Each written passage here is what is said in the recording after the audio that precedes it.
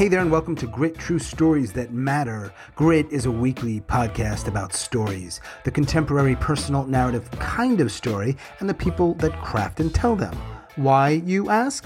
Well, we want to feature these tellers and their stories, and also to help you, our listeners, craft and tell better, more engaging, more relatable, and more memorable stories. True stories, personal stories, Grit Stories. We're in the middle of season number 3, dedicated to Grit Talks and the best of. And today we have got 3 braided stories from Deja True 4.0. We recently had our event online, and these are 3 of the 8 braided stories. All of them are wonderful.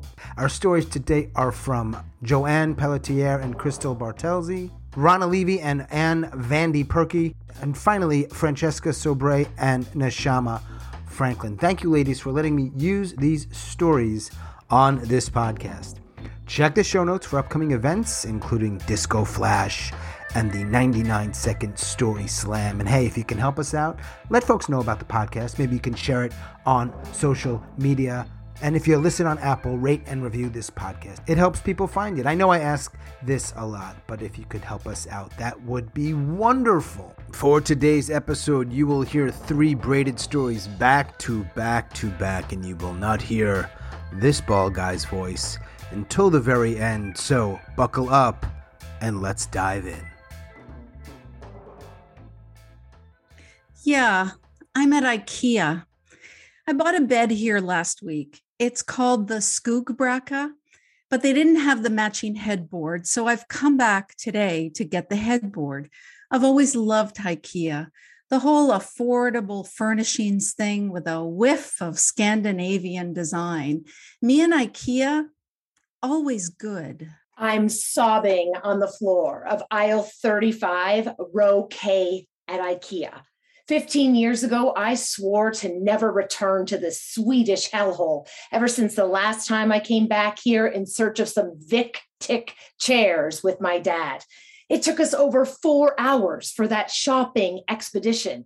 The endless aisles of stuff, the long lines, the masses of people, then having to find our car again in that football field-sized parking lot. Never mind getting home and having to assemble those chairs with that stupid Allen key. After that visit, I vowed to myself, IKEA, never again. Well, it's always good because I have a strategy. I go early, I avoid the crowds, I skip the showroom, I head straight for all the aisles and bins and shelves of all that stuff so beautifully organized. This is what I love. It's the logic of IKEA, the hyped up IKEA-fied order of the universe. And yeah, I like the cute Swedish product names like the girly cushion and the Skanka towels and those giant white napkins that are always on sale, the Fantasticks. I always stock up. Today, I think I'll have time for a meatball lunch in the cafe. I'm trying to load Sibbalt shelving onto my IKEA cart, but they only have 2 planks in stock. I need 5. I'm back after 15 years because our contractor, Rob, he's doing some renovations in our place, including installing new shelves. And he insists that I come here to pick up the supplies while he continues to work at home. When I see the display of Vic-Tick chairs, it brings it all back. This place is Helvit. That's Scandinavian for hell. I'm a sobbing mess, filled with anxiety at the thought that I now have to leave IKEA with the supplies that I came for. My God, it's all too much. I just can't do it. Why can't I just have a calm and happy time here, like so many who come for the meatballs or the knickknacks, like the Skanka towels or the girly cushions? Will I forever despise this place with a passion and be riddled at the thought of every visit? I curse Vic-Tick under my breath as I exit in search of my car. Yeah, so there's a problem. IKEA representative Bill tells me the Skugbracka headboard has been discontinued. What? Gone for good. This doesn't make sense. What happened to my IKEA-fied logic and order? Bill, you sold me the bed just last week. How can this be? I mean, surely you knew then. Bill tells me the Skugbracka has been replaced by the dumbass. No, he said Dombass, but I heard dumbass. I don't want the dumbass. I don't want the Dombass. I want that skookbraka. Bill, I like the skookbraka. Bill agrees to search the inventory one last time. I arrive home empty-handed like a dumbass. Contractor Rob, he's annoyed, but he tells me to go online and order everything and then go do in-store pickup. Back again I go. But when I get home this time, there's still stuff missing. No choice. I have to go back a third time. I go on a quiet Wednesday afternoon and I meet employee Jane at customer service. She is ready to help. She apologizes to me and she now assures me that I have all the missing pieces to my order. I normally want to get the hell out of there, but for a moment I am distracted by a large bag of those tea light candles on display in one of those massive bins. And it occurs to me, I have never been to IKEA for any other reason than to purchase things with assembly required. The report is in. It's really not good. Bill leans in and tells me there's only one remaining skookbraka. It's the floor model in the showroom upstairs. He slides a set of Allen keys across the counter to me. He says I can go up to the showroom and take apart the bed myself, take that skookbraka headboard, bring it downstairs and buy that one. Like, Bill, could I get some help with this? He says, no, there's no time. That's the last known skookbraka. And you're not the only one who's asking about it. If you want it, you need to go now. Bill, this doesn't make sense. Wait, please. I mean, it doesn't make sense that we're taking apart furniture on the showroom floor. Bill, what if everyone does this? The whole IKEA-fied order of the universe is going to come apart. Bill, it's going to be chaos. Bill, someone might be up there with my skookbraka. Bill, that's my skookbraka. And he looks back at me blankly. I'm not making a good impression. And it occurs to me in this moment, I may never have really bought anything here that required a lot of assembly, that could go out of stock, that even needed an Allen key. My whole smug IKEA order and logic thing is really because I've only ever bought knickknacks here. I grab one of those big blue IKEA plastic bags and I make my way down through the yellow and blue brick road. And I walk past the fantastic napkins and I throw some in my bag because who doesn't need 250 napkins? And then on the second floor, past the skookbraka headboards, I see this huge storage closet on display and I take a photo and both Rob and my husband think it will be perfect. And as I'm admiring it, Jane reappears and she tells me it can be delivered. Yeah, well, look, maybe I've never really known IKEA shopping. Fine, I get it. All that whiff of Scandinavian order and logic is like a chaotic stink to me now. I'm in a Swedish Helvete of out of stock and discontinued. I slowly make my way through this fun maze and I end up in a huge warehouse of plants. Plants! Who knew that IKEA had its own greenhouse? And I take it all in. And it's wonderful. I don't have time for meatballs, no time for fantastic napkins. Hell no. I take my set of Allen keys and I head up to the showroom. Why? I need to go fight for my skookbraka. My bag is filled with napkins and candles and plants and a storage closet on order. Huh? I mean, I get what all the fuss is about. You just need a strategy. You just go on a quiet afternoon, avoid the masses of people, take a little bit of time, and you too can find some Scandinavian magic. Next visit, I'll try the meatballs. For bluffa. What the hell is that? Oh, it's Swedish for amazing.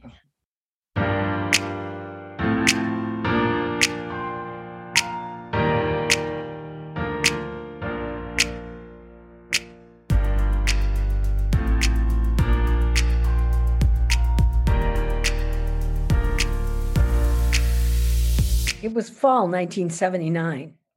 I was in college in the film school. I worked as a waitress. I would walk out of the walk-in refrigerator with rutabagas and organic carrots sticking out of my shirt. I was a thief. I stole food. My dad had cut me off because I switched schools. It's fall 1977, and I'm out of school.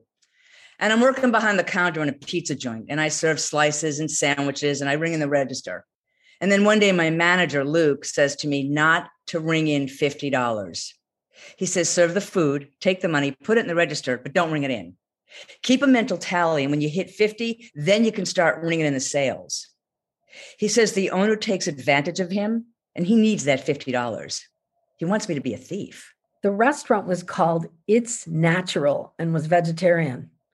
So I stole all kinds of things I would never eat, but had to eat because I was hungry. I ate vegan casserole, vegan cornbread, leek stew. I would eat off people's plates. I was constantly famished. I served well. People liked me. I would smoke enough pot to not feel bad about stealing the food. And then one day she came in. She sat in my section with a coffee looking at me intently. Never had anything else but coffee. We talked several times and then I went to her apartment.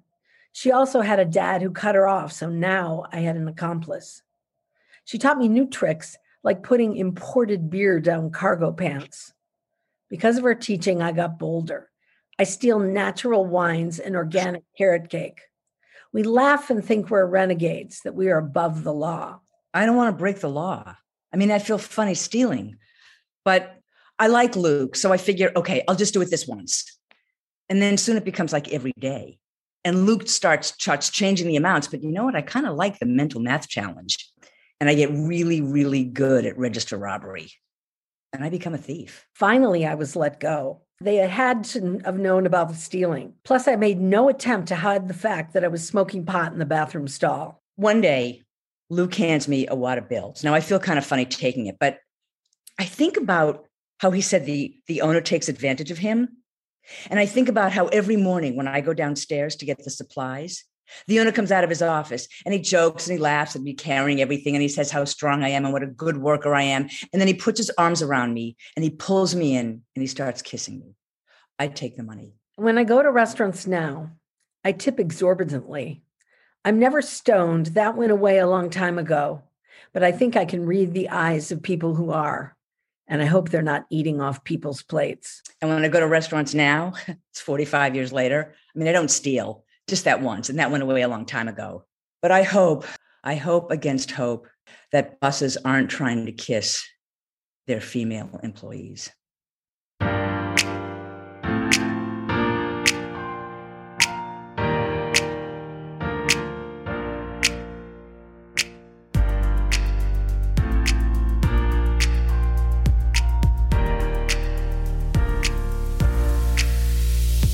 The morning of our wedding day, I stood in the kitchen looking out the window, suddenly not so sure of our impending nuptials.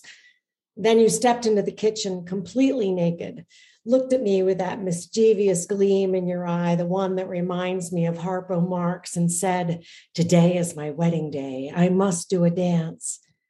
You stepped out into our not enclosed backyard and proceeded to do this ridiculous dance, arms flailing, hopping up and down, looking more like Pan than Harpo.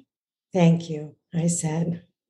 "Pep is exactly who I want to spend the rest of my life with." Well, I wasn't even intending to get married. I mean, I was only 19, but I met this guy, John, in our mutual workplace, the registrar's office of Columbia University. My old nanny had gotten me a job there because I was virtually unemployable. And John and I started to live together, which you didn't do back in the 50s. And every time I passed my old nanny's desk, which I had to do many times a day, she would mutter at me, "You should get married. It's time to get married." So John and I were sitting together, and I said, "Amelie says we should get married. What do you think? You think we should get married?" He said, "Well, it never even occurred to me, but do you want to get married?" And out of my mouth came this resounding yes, which really surprised me because even though I had been sexually adventuresome, there were so many men out there, and I was only 19. But I realized that it might be the greatest sleepover that never had to end. And so I said yes. 15 years later, I'm visiting family on Nantucket. You call me. indescribable pain, horrible gas, a trip to the ER. Should I come home now, 2 days ahead of schedule? Nah, you said, don't worry. Then our friend Bill called. Get here now, he said. Worry. The surgeon tells me metastasized colon cancer, stage 4. The days of not living in my body begin. The constant roar of fear makes it almost impossible to hear. I pull my chair closer to your bed. I take your hand and hold it through the night. You wake. We look at each other for a long time, you know. And then you say, I want to thank you for always being so sexy. I laugh, happy to see that your humor has not been removed with a large section of your colon. One of the great things about John was his incredible sense of humor, which masked deep sensitivity. And he was a big guy, athletic, but there was always something going on with his lungs. He talked about it as asthma, and he used an asthma inhaler. But down the line, later and later, it was clear that something was going on in those lungs. And 3 months before it happened, it was time to see what was going on. And so there we were. There we were in the ICU. This was really serious stuff. It was an infection or an inflammation from something we didn't know what, even though he had been smoking forever. We kind of knew it was not going to work out. We had maybe 3 months to plan, if anybody can plan for an exit. We did the practical stuff, and we did the unspoken saying goodbye. And just before they hooked him up with a ventilator, we looked at each other, and he said to me, Pobrecita, poor little one in Spanish. Neither of us spoke Spanish, but that was the word we used. I said Pobrecita back, and those were our last words. 4 years later, at least 4 more surgeries. The drumming of fear is deafening. We both know what's coming. I sleep next to your bed. Sometime in the early morning, you slip out the door, out of the room. We never did say goodbye. Well, John had a kind of an amazing sense of timing. And although we were supposed to unplug the ventilator on Friday so everybody would be gathered around, it was Thursday night. And I had my hands on his torso. It was still well-fleshed. He looked like a felled Roman statue. I felt under my fingertips an actual leap. And I knew that that was his soul leaving his body. That was the signal. And at that moment, I felt that same kind of vertiginous push that I said when I said yes all those years back. But this time it took me over the cosmos. It made me both huge and tiny. And as I stood there, I realized that John had given me an amazing gift. The second half of a life as an independent woman. Funny how being with partners with you, I was my most independent self. Without you, I flounder. Where is my pep? I often ask. Where is my pep?